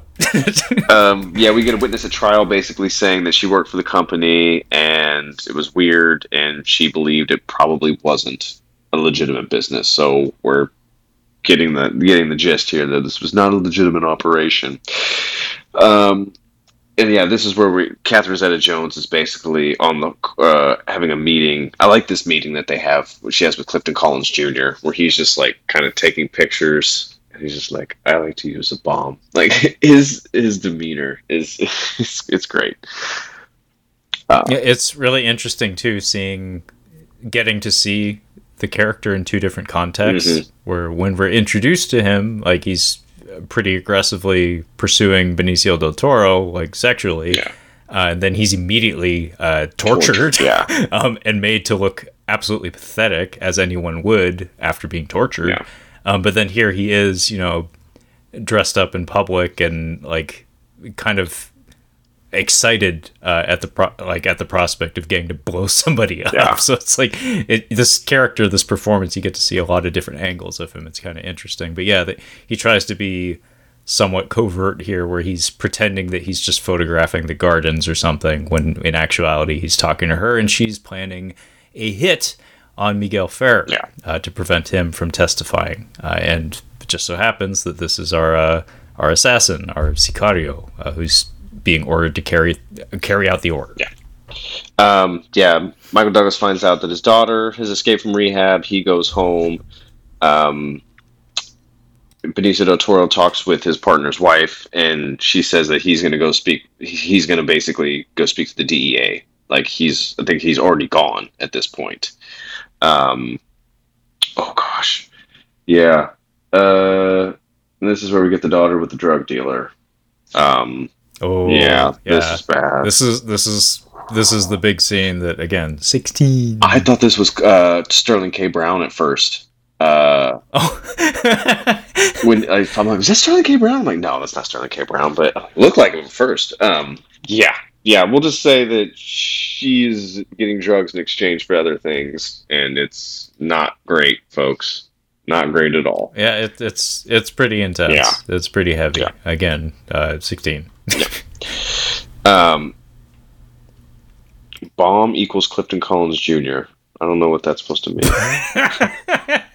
Are we going to talk about the assassination attempt, or is that later? Yes, so it's here. So basically they're trying to buy some time, and I guess the defense attorney found out that the judge may have a conflict of interest, and he's basically like, Judge, we're going to have to ask you to recuse yourself. Like, you're not going to be able to sit for this trial, basically. So that's going to give them, because Miguel Ferrer is supposed to testify, so that gives them some time, basically, to kill him. Smartest man in the room. Yeah. As soon as they walk him out to that parking lot, he is wise to what's going Yes, on. very much. And this... No one else is. So, yeah, no one else... Literally no one else has picked up on this. God, idiots. But I never... Seriously. I never caught this before when I was watching it, so... The guy who threatened to snap the neck of Catherine Zeta-Jones's kid is... Same guy. Yeah, Same guy. Yeah, he's up there with... a gun, and I thought maybe he was like backup for Clifton Collins Jr., but I didn't realize he's an assassin for the assassin. Yeah, he is working for the Obregon brothers, who at this point in the film are not seen yet, but they're spoken of. They're, I guess, the rival cartel to the one that we've largely seen throughout the film. So apparently... he is the assassin to the assassin, as Kyle had said. But yeah, he's just observing from a window with a sniper rifle. He's biding his time. He's waiting for his shot. So we have this interesting scenario where we have Clifton Collins. He's getting ready to detonate the car when they load Miguel Ferrer into it. And meanwhile, somebody is trying to line up their crosshairs on him. So somebody's going to die. Yes. But yes, Clifton Collins Jr. gets assassinated on his way to shoot. Yeah, basically. So he's just like he's like giving Catherine Zeta-Jones the play-by-plays, like they're going to the car. I think they're leaving. She's like, get out of the car and shoot him in the fucking head. And I'm like, damn, dude, she is not messing around. But she brought some of that soccer mom energy to that phone call. Yeah, she did. But yeah, the assassination attempt is foiled, and unfortunately, the person who gets car bombed is Luis Guzman. He deserves better, but the way like the sound kind of drops out when this happens, it's a little more emotionally heavy. You know, not hearing the bomb go off, basically. Yeah. Yeah, and then showing Don Cheadle's reaction to it really sells the emotional impact of it, because it helps that it's Luis Guzman who's been so affable up to this point. Yeah. But yeah, unfortunately, he gets into the car like an idiot and gets blowed up for his troubles. Yeah. And then poor Jacob the partner is in California. He's sitting at a nice restaurant, and General's men come in, and they're like, "What are you doing here?" And he's like, "Oh, just getting some food." I'm like, well, we know a better place. Basically, like, the gig is up, and Benicio del Toro is in the car, just like handcuffed, just like, we're dead, dude. You fucking asshole. Yeah, that progression's fascinating, because from a narrative standpoint, from like a film standpoint, it feels like I don't know, like it could have been rendered more impactfully. But I think for the overarching like presentation of this particular movie, it actually is trying to communicate just the inevitability of some of these circumstances. Because like the second Miguel Ferrer is brought into custody, he's keenly aware that he's like, clock's ticking, guys. Like it's not up to me. I'm going to die. Yeah. You cannot keep me safe. And just demonstrating this through having Benicio del Toro, arguably one of our protagonists in the story, just get apprehended off screen, just like that, just picked up by the wind, basically. It just shows the immensity and the inevitability of the machine and how it moves. But yeah, I think it was a bit of a setup, though. I think that's kind of what the General's men said, was just like, they basically kill the partner. They take him out to the desert, kill him, but they let Benicio del Toro live. That was so nasty, the way they handled that. Yeah. I'm not certain, actually. I'm not sure how I read that. If he was aware from minute one, or if it was like, you won't know until you know. So I think it's kind of ambiguous. I think that they said, the guy said, like, this is how we had to learn. Like, this is what we had to do, basically. I feel like they were given information that they knew would have been valuable and gave them an opportunity to do something about it. And his partner was the one that did something and got caught. But also, I was like, did Benicio del Toro maybe say something? Because he was talking to his wife about this. Yeah. And I thought maybe he just like, he's going to do it. Like, he's going to do it. And he's just like, they're going to kill his wife, maybe. Like, maybe he just thought, like, they're going to go further than this. Maybe that was just to save his wife's life. I don't know. Yeah, I'm not certain either, but the way I read it was that he would... to explain it, the two of them are brought out to the middle of nowhere to dig their own graves, and then they're told to stand facing away from two people holding pistols to the back of their heads, and only Manolo is shot, and Benicio del Toro is spared. The way I read it was that he was under the assumption he was going to die too that day. Yeah. And then when he didn't, it was basically... We cut the wheat from the chaff, basically. Yeah. He was weak, you were strong, you get to live. Now you know how serious we are, so you'll be loyal. Yeah. Except he's a cool guy, so he says, fuck that, I'm out. Although, quietly, to himself. Michael Douglas can't find his daughter. He and the wife make up a little bit. Benicio del Toro, he just, like, walks out, basically. Like, he's just like, he has like his "it's not fair" moment in the car. Like, he just kind of punches the steering wheel a bit, leaves the car there, and just walks right past Catherine Zeta-Jones, who's going to meet Benjamin Bratt. It happens a couple of times. They do that cute like signal that two people are occupying the same space, even if they aren't aware of each other. In fact, those two have done that earlier in the film. She drives by him at one point, I think when he's picking up Clifton Collins. But yeah, Benjamin Bratt was a surprise. It's like, what's a handsome young man like Benjamin Bratt dealing drugs? That's exactly what that's what I was thinking when I saw him. Like, Benjamin Bratt, buddy, you didn't have to go this route. Yeah. You've got options, man. Yeah. Have you seen your teeth? Perfect. Your hairline. It's fantastic. Fantastic.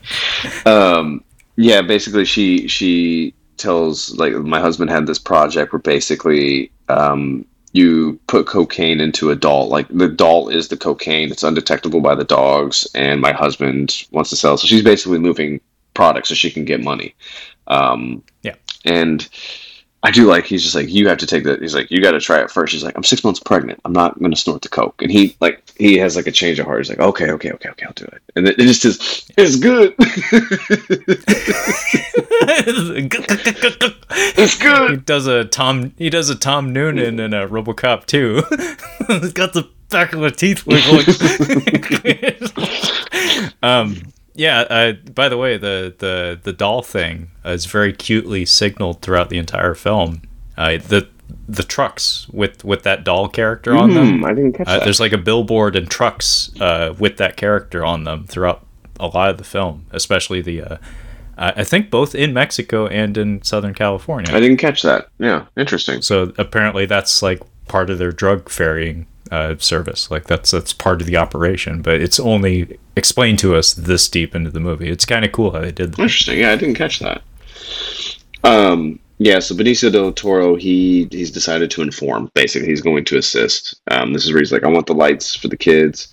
Don Cheadle. I liked his reaction to doing the polygraph and agreeing to assist the feds or whatever. Mm-hmm. Like they're like, you're doing a good thing, man. And he's like, I feel like a traitor. Yeah. Like I feel sleazy. So, no, and it's like, as a human being, it's like that's very relatable. Where it's like it doesn't need to make sense. It's just the fact that you're acting contrary on your interior and exterior. It's not a good feeling to be like deceiving people, I guess. Yeah. Especially somebody who considers himself probably somewhat of an honorable man, you know? Well, I do like, they're like, we can give you protection. He's like, I can protect myself. You just hold up your end of the bargain. So we're like, well, what's their end of the bargain? What could it possibly be?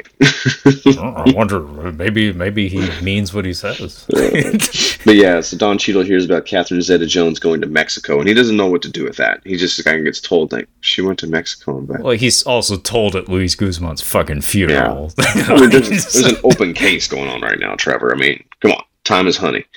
Buck up. This is what he would have wanted. Oh, your friend got burned to death? Buck up, buddy. Throw dirt on it. It'll get better. Have a scotch or 6. Yeah. Have 6. Fuck it.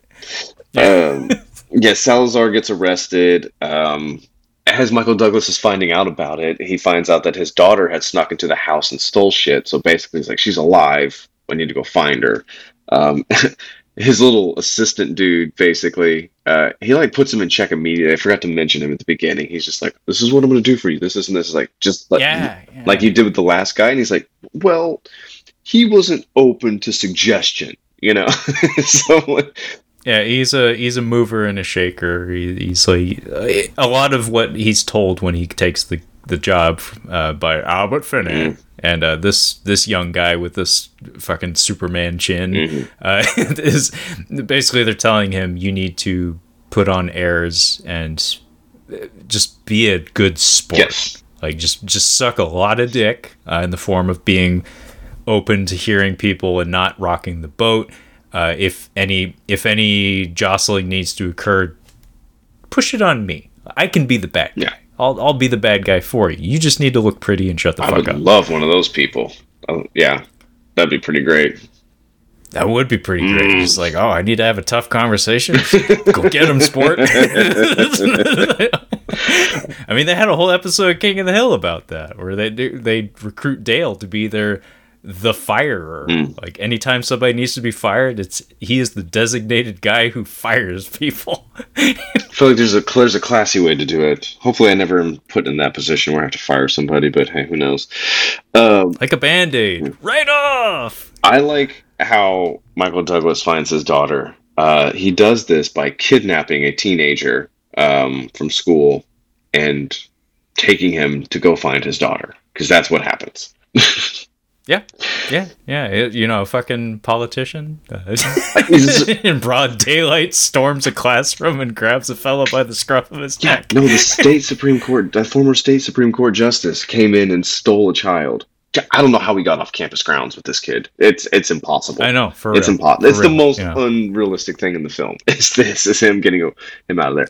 But he would be sued by everyone in that building that day for emotional damages. For sure. But Topher Grace has this half-good socioeconomic rant. The first half good. He had me in the first half, I'm not going to lie, where he's just like, I can't believe you brought my daughter to this place. He's like, what the fuck are you talking about? And I'm just like, okay, here we go. Tell him about, all that, basically. But he completely goes a different way with it, where he's just like, it's like, these people, you don't understand the psyche this puts on people that live in these kinds of conditions, that this is where their value is. But then he's like, you can go make this much money. I'm like, okay, now you're losing me. But yeah, no, I actually agree that like there is some truth, there is some wisdom in there, but no, it goes off the rails, and it doesn't help that he starts things with, "Hey man." Yeah. Like, excuse me, Junior. You don't think it's like of a bunch of black people came into in the suburbs and tried selling a bunch of white people cocaine, that they would I'm like, buddy, but is maybe rethink that better. Just shh. And you needed to pay it. This is what you're doing. This is what I need you to do. You didn't pay attention. Oh, that's what it is. He just wasn't paying attention in class that day. He got half the shit, and then he got it all wrong. That's what happens when you yank a kid out of the classroom too early. Too early. You missed the lecture.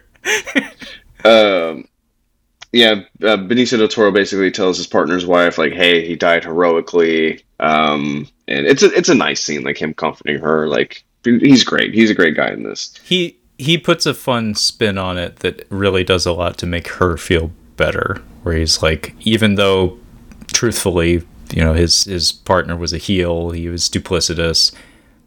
If you look at it from a certain point of view, he did actually like lubricate forward momentum for a certain aspect of the investigation. So his actions did lead to something beneficial.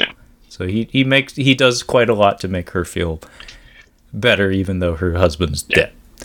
Michael Douglas follows Topher, and then they find her again, basically just in a hotel room with a guy in exchange for. This was a shockingly realistic sequence. It was. I was actually thinking when he basically like busts in, and he's just like, "Get the fuck out of here!" Like a blue-collar dad would have ripped this guy's throat out, I'm pretty sure. This is a death sentence. You can get away with this, like, prosecute. No, I think the only way this sequence ends is with somebody getting shot. Somebody dies. Yes, somebody is going to die. Somebody putting hands on somebody and then getting shot for it. This was really intense. If you write this out on paper, I would be shocked if you find a prosecutor who's gonna go forward with this. Like, nope, I think we're good. I don't think there's enough evidence here. Not touching that with a 10-foot pole. Nope. It's Testify Day, though. We got to get to Testify Day. Yeah. Idiots. Complete, just a room full of shitheads. They really muffed this one up, don't they? Oh my god, I was yelling at the screen, Kyle. The girlfriend was upstairs by that point. No, as soon as the scene happened, I was like, "What the fuck are you doing? You have one job. Yeah. Just touch it. Just give it a taste. Anything. Just Do something, you stupid fuck. The red flag. God, this The red flags on the rewatch too. But yeah, we have another one of these moments where Miguel Ferrer is basically telling him like, your job is useless. This is a futile endeavor, and you are an idiot. And he's eating eggs, and he doesn't even he spits them out after one bite, and he's like, this food tastes like shit. And then goes to get a shower. Even before that, as soon as they put the food on the table and nobody tested it, I was like, what are you doing, guys? I was so pissed. I think it's because I have such an attachment to Miguel Ferrer. Yeah. Well, maybe they didn't, I don't know, maybe they just did not appreciate the situation that he was in. Maybe they didn't realize how big this truly was. I don't know. That could be it, because they did, like, I don't know, the way he talks to them, he does really hammer home the fact that he does seem to be a truth sayer throughout the whole movie. Like, he does seem to have the most perspective, like the most pulled back view of the whole mechanism.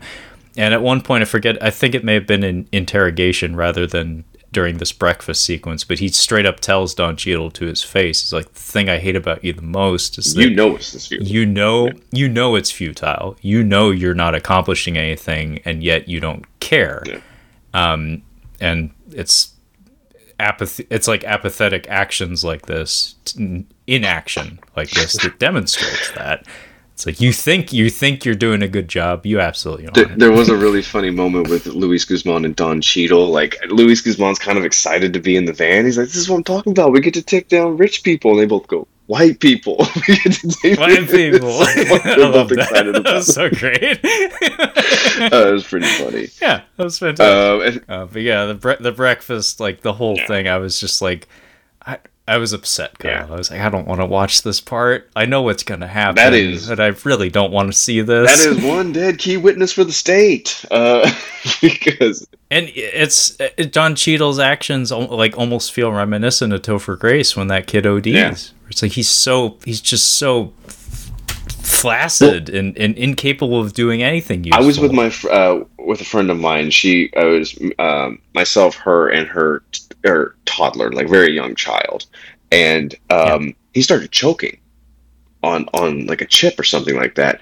And I got up and I'm like, fuck. I'm like, I'll call 911, and she just basically fish hooks it out of his throat. It like just starts like. I mean, it's like a dog. You gotta do something, because the baby's not going to be able to do it themselves. This wasn't the first time she's had to do this, is what I'm saying. Like, yeah, of course. But she just like kind of just gives me a look like, whew, that was close, and just like kind of pats him on the back, and I'm like, fuck. I'm like, thank God I was not here with that kid. He would be dead, because he would be dead. Probably. But yeah, like I've been in like a panicky situation like that, and like Don Cheadle's just like, yeah, he's helpless. Like I mean, when a dude's foaming at the mouth, it's like. It probably would be the wrong thing to do, but I was like, just make him gag. Yes, like try to get him to throw up. Just try to get him to remove whatever is in him. Get him off his fucking. That's the only move I would have. I don't know if it would help, but something rather than yelling help. Get him off his back. Like maybe get him over onto. Yeah, maybe do that. That's how Jimi Hendrix died, for Christ's sake. Was puking. Take his pants off. Put some ice cubes in his asshole. Yeah. Works like a charm. Yeah, this happened back in high school. Trust me. But basically, it just cuts to the state's case is just like, our key witness is dead, and basically we have no case. So, case dismissed. They have nothing to go with. And I do believe at that point, double jeopardy had set in. So I don't know if they could actually. It would be difficult to bring this case up again. I wonder if that was part of the timing too. I wonder if that was like, we'll just the same person can't be charged with the same crime twice. It's not as simple as it's not as cut and dry as that. But there are certain times. There's a certain point in a trial where double jeopardy starts. Basically, I think for a bench trial, it's I can't remember when the first testimony is said, and then like in a jury trial, it's whenever the first witness is sworn in. That's when the trial begins. But this is your key witness. If this is the best case you have against this person, it's like, well, that's pretty much it. I don't really know if you're going to be able to get them. It's like poker. You just fold. Yeah. Like we're not going to win anyway. May as well not waste our resources trying to. Yeah. Yeah, General Salazar, he gets it, and he's the next one out. Yeah, he gets the exact same treatment, by the way. Mhm. Same boo box. He gets put in the same boo box as he was putting other people in. Yeah, the boo box. That was the most terrifying thing as a kid. That and what was the choke? The choke. I think it was Dude, the we just chokey. watched Matilda. It is so fucking good. I'll have to ask the girlfriend if she's seen that one. She would love that if she I hasn't. hope she hasn't, for your sake, because Danny DeVito's fantastic, but Miss Trunchbull, that character, pop, just right out of The way she's shot, just the largest, most terrifying woman on the planet. She is one of my favorite movie villains now because of that movie. Like, she is fantastic. Dust that off. Danny DeVito, man, as a filmmaker, I adore Danny DeVito's films. Like he and Ben Stiller have some similar stylistic sensibilities, but I love his dark sense of humor. Yeah. If I was to pick a director, maybe that would have to be the one I spotlight someday. I would be down for that. I would love to do Matilda. Give me a read. I do love his style. I mean, I know some of his films are divisive. Like, not everybody loves Death to Smoochie. I love Death to Smoochie. It's a penis. But yes, dude, if you can get it, definitely get Matilda in. Gotcha. Michael Douglas's quitting scene in front of the White House logo. Oh my god, this is agony watching him. Yeah, talk about brave. This is one of those performances that's again, Steven Seagal wouldn't do this speech. This is remarkable how cringe-inducing this whole very long, dragged-out sequence is, because he's trying to read a prepared speech, and he's just at the end of his rope. He can't do it anymore, and he just does a Michael Bay at the Samsung conference or whatever. He's I'm sorry, I just can't. And he just walks off the stage. Excuse me, I'm sorry. Okay. Ladies and gentlemen, let's thank Michael Bay for joining us. Have you seen that? No, Kyle? I'm it's amazing. Going to look it up as soon as we get off here. The teleprompter fucks up, and he doesn't know, he can't riff, he doesn't know what to do, so he just says, "I'm sorry," and he just walks off the stage. God, yeah, it takes him a really long time to quit, but it takes him 2 minutes of trying to get through this speech, roughly, trying to like basically get a sentence out, but he's basically like, I can't do this. Basically, the agenda is like, we are going to war against our own people. The war on drugs is a drug against our own people. And he's like, we need more compassion. Knock, knock, knock. We need more compassion for these people. Just saying. He's on to it. This is where I have, hey, maybe Reagan was a piece of shit. Just saying. Yeah. Winners don't do drugs, Kyle. That's right. That's what arcades in the 90s taught me. Just say no. I grew up with kids that parents did drugs with their kids. So maybe some compassion, folks. Well, they weren't winners. They Kyle. were not winners.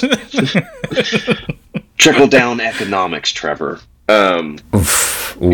Carl talking. You're getting nasty. Yeah. Fuck that dude. Carl talking with DQ is pretty good. Carl gets one moment. He gets one moment, and it's basically telling DQ, "Hey, thank you for being by my side. Hey, just real quick, why didn't you tell my wife about that $3 million that we got in that could have kept my son from being threatened on a beach?" And he's like, I don't know. Yeah.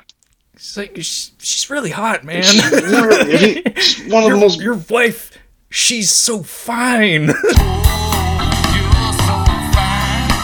She's one of the most beautiful people, inhaling and exhaling at this moment. Baby, maybe she's so fine. She's so fine.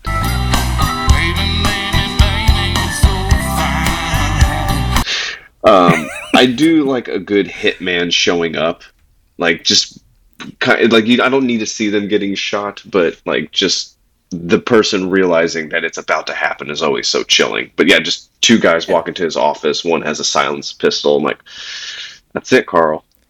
Or that's it, yeah, DQ. I'm fairly certain. Like, it's pretty safe to assume he was departed. Yes. Yes, he was. Yes. He does not make it, but yeah, this is good.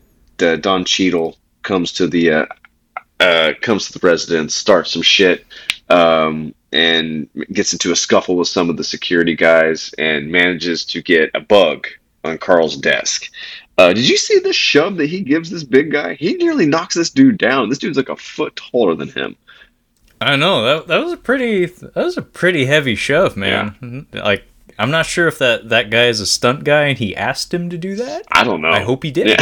Yeah. Because after the camera turns off, I don't know what's about to happen to you, Mr. Cheadle, but that guy's a lot bigger than you. My money might be on Cheadle. He seems pretty squirrely compared to that guy. Squirrely is operative word, squirrely, and as we all know, crazy counts for a lot. Yes. He's got those crazy eyes. Yes, and then we have a successful moment in rehab. Basically, the daughter, I think, introduces herself, and then Michael Douglas and his wife are there, and it's a really nice moment. He's just like, "We're here to listen," and I'm like, "Nice." It doesn't have to be more than that. Basically, it just shows that they had a journey. He has removed himself from participating in the war because he's deemed it unwinnable and not healthy for his particular life. So now he and his family are united in trying to help their daughter, and it seems like potentially a happy ending for them. Potentially, it's a mega happy. Actually, no. It's a mega happy ending. Mega happy ending. Scooby-Doo ending out of nowhere. Yeah. Michael Douglas tears his own face off, and it's like, oh, it was Benicio del Toro the whole time. Or Lou Diamond Phillips. We didn't know you were in the movie. There was a couple of actors I was surprised that weren't in this. I should have written them down, but there was one in particular. I'm like, that person would have been fantastic in this movie. Not necessarily in a specific role, but would have added to it. But I can't remember who it was now, unfortunately. But yes, then our movie ends with Benicio del Toro in Mexico. Yeah, this was beautiful. Yeah. This was a fantastic way to end this film. So it's no dialogue. We just cut to a baseball field at night in Mexico somewhere. And there's kids playing, and wouldn't you know it, there's a bunch of floodlights on the field, and Benicio del Toro's in the crowd watching and having a good time. Mm-hmm. And then the credits just start to appear, just kind of unexpectedly, but it's like, you know what? That's a great way to end this story, because it like the whole time we've been kind of grappling with the futility of the drug war, of this particular quagmire that we're in.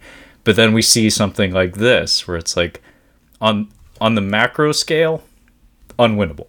Yeah. On the micro scale, some people do get little wins here and there. Yeah. And maybe not visible to everybody, but hey, this one dude made a very small difference for his community. So in some respect, his journey was a little bit worth it.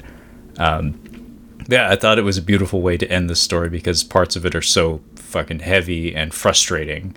In particular, watching Miguel Ferrer get poisoned. God damn it. Yeah. That sucked. Yeah. He did get his, finally. I mean, he often does. I mean, RoboCop, dead. Deep Star 6, dead.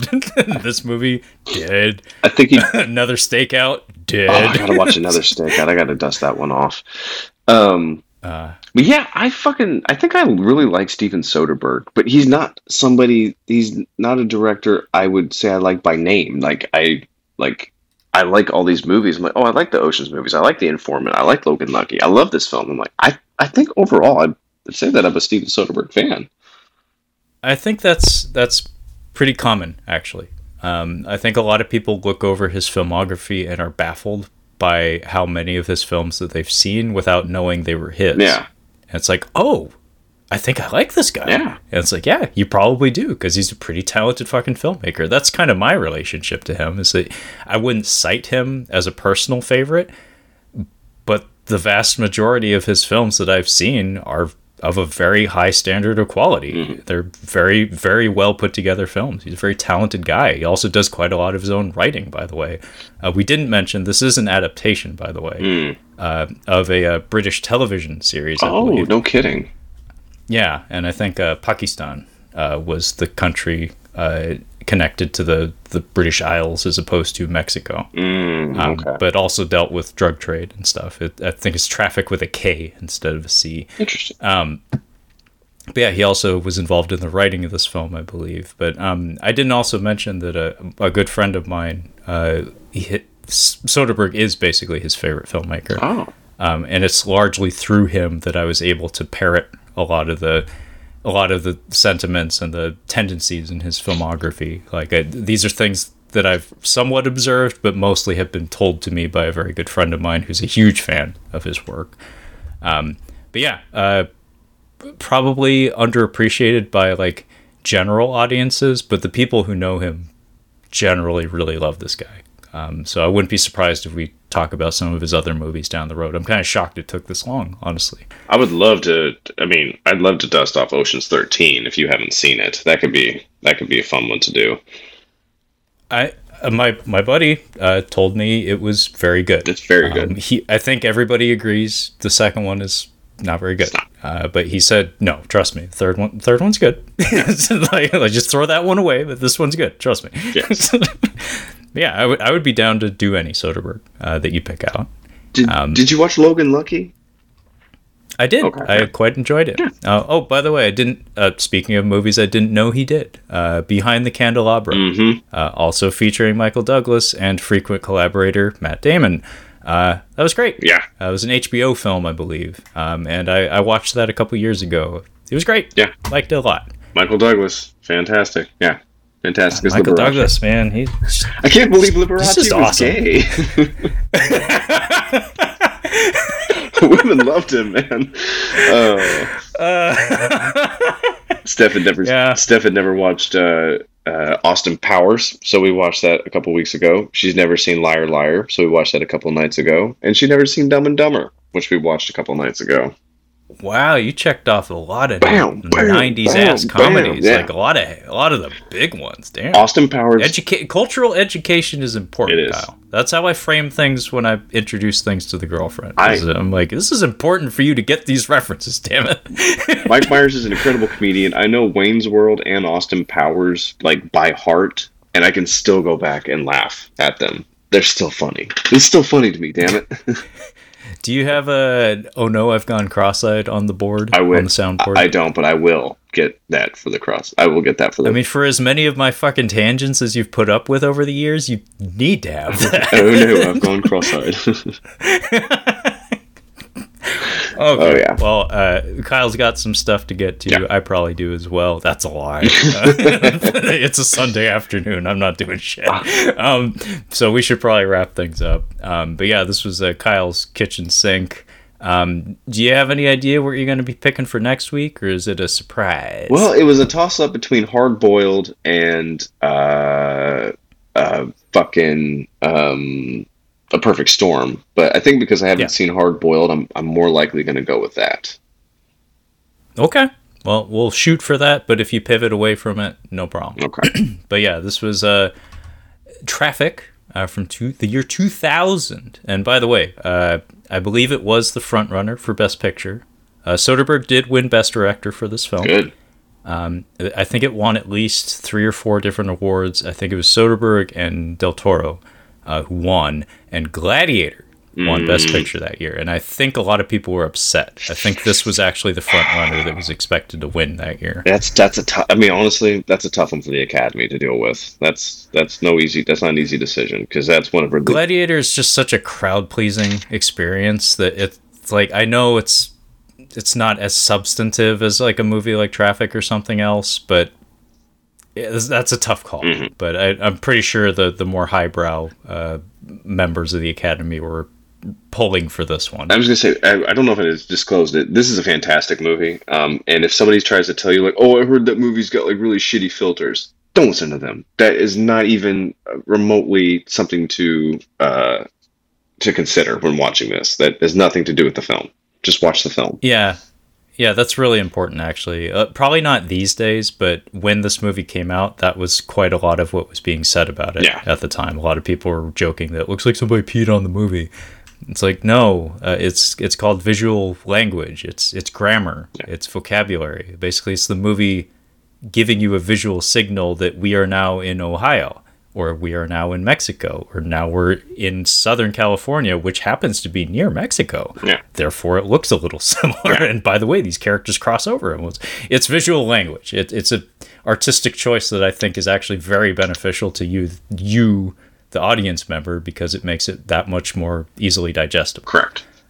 So yeah, shut up. You're wrong. Yeah. It is. That being said, idiot. That being said, yeah, this was Traffic from the year 2000, directed by Steven Soderbergh, who is a very talented director, as we said. And if you would like to catch up on any of our other Catching Up on Cinema content, you can find all of that collected on our website at catchinguponcinema.com. You can also find us on the social medias in the form of the Twitter at Catching Cinema, as well as the Instagram at Catching Up on Cinema. So feel free to hit me up at either of those. And the podcast is available on pretty much every platform you can imagine, including Bitcade. So fucking Google it. Google it. And that being said, thanks so much for listening, and we will catch you next time. Yeah.